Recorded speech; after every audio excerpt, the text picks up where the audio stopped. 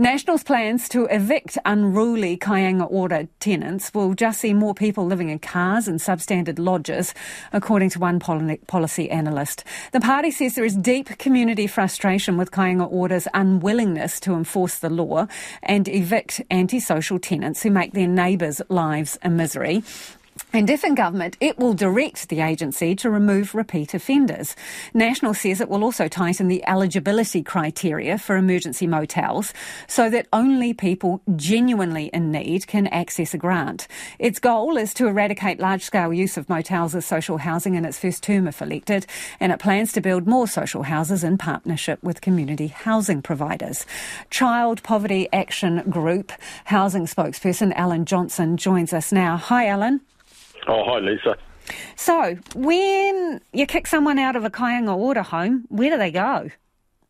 Well, that's the big question, isn't it? And I think it's one of the reasons the government has been reluctant to actually pursue a sort of get tough policy, because the reality is that all you're doing is making someone's situation worse, albeit because of their behaviour. But in particular, of course, if they've got children or dependents in their household, then they're making their situation worse too through no fault of their own.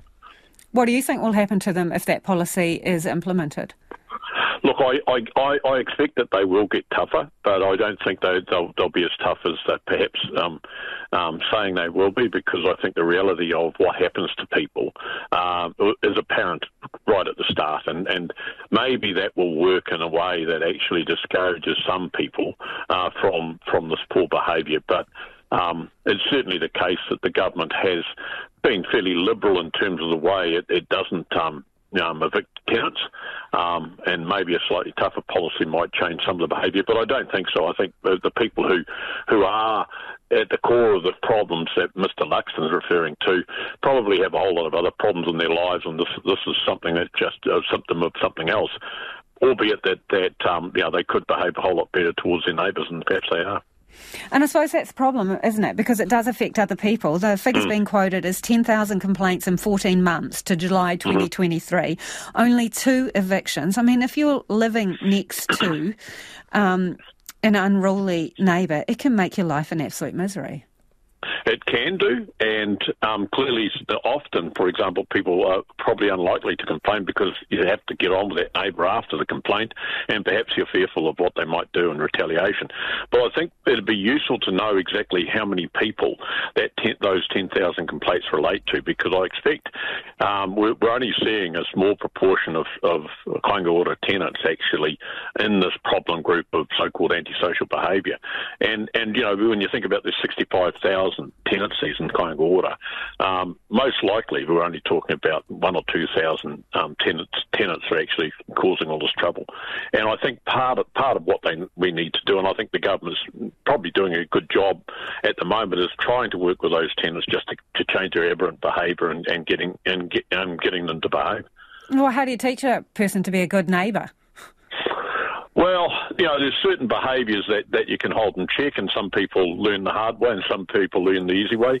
The government has worked hard at sustaining tenancies and trying to ensure that people don't go from a bad situation to a worse one by being evicted. But sometimes people just have to have to be reminded that their tenants have rights as well. And I think sometimes some people, and I don't know how many, but some people just really don't care about those other rights. So should they be evicted, those people who don't care and don't modify their behaviour?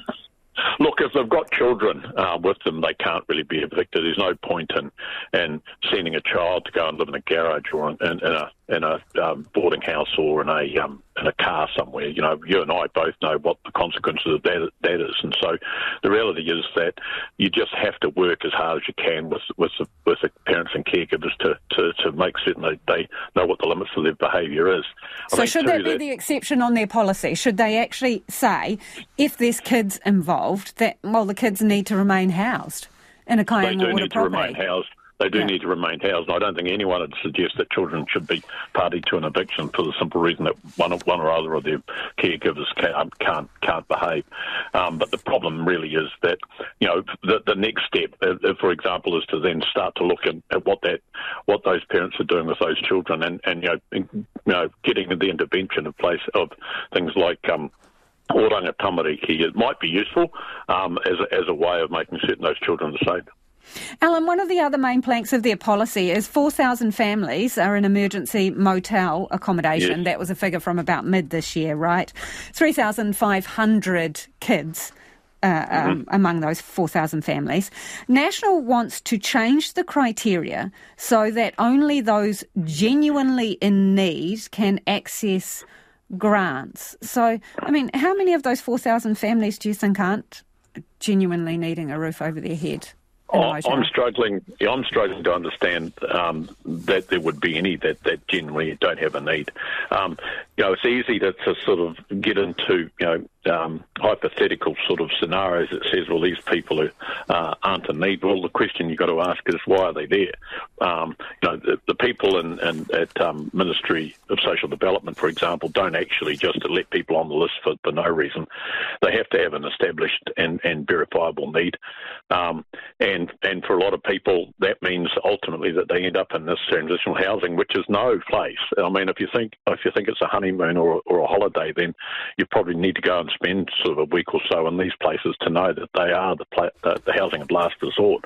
So if people are living there, then they haven't got a lot of other choices. And so I think there's an overstatement of this idea that somehow people are gaming it and getting access to entitlements that they shouldn't have. Alan, you've worked in community housing with community housing providers. The goal of the National Party is to end heavy reliance on motels within its first term of government, so within 3 years. Is that realistic in your view? Look, if the national government continues to make the progress that the Labor government has in terms of starting to build additional social and community houses, then it's feasible that they could get through that 3,500 or 4,000 households in transitional housing. The reality is that the government has been slow in getting the build numbers up, and if the National Party continues with that momentum, I think they can. But there's a real problem, and our research identified is that the supply of affordable rental housing isn't keeping pace with the population growth. So that's the thing that's generating this demand for transitional housing, and the fact that we really are stuck with about 25,000 people on the social housing waiting list. Appreciate your time, Alan. That's Alan Johnson, who is housing spokesperson for Child Poverty Action.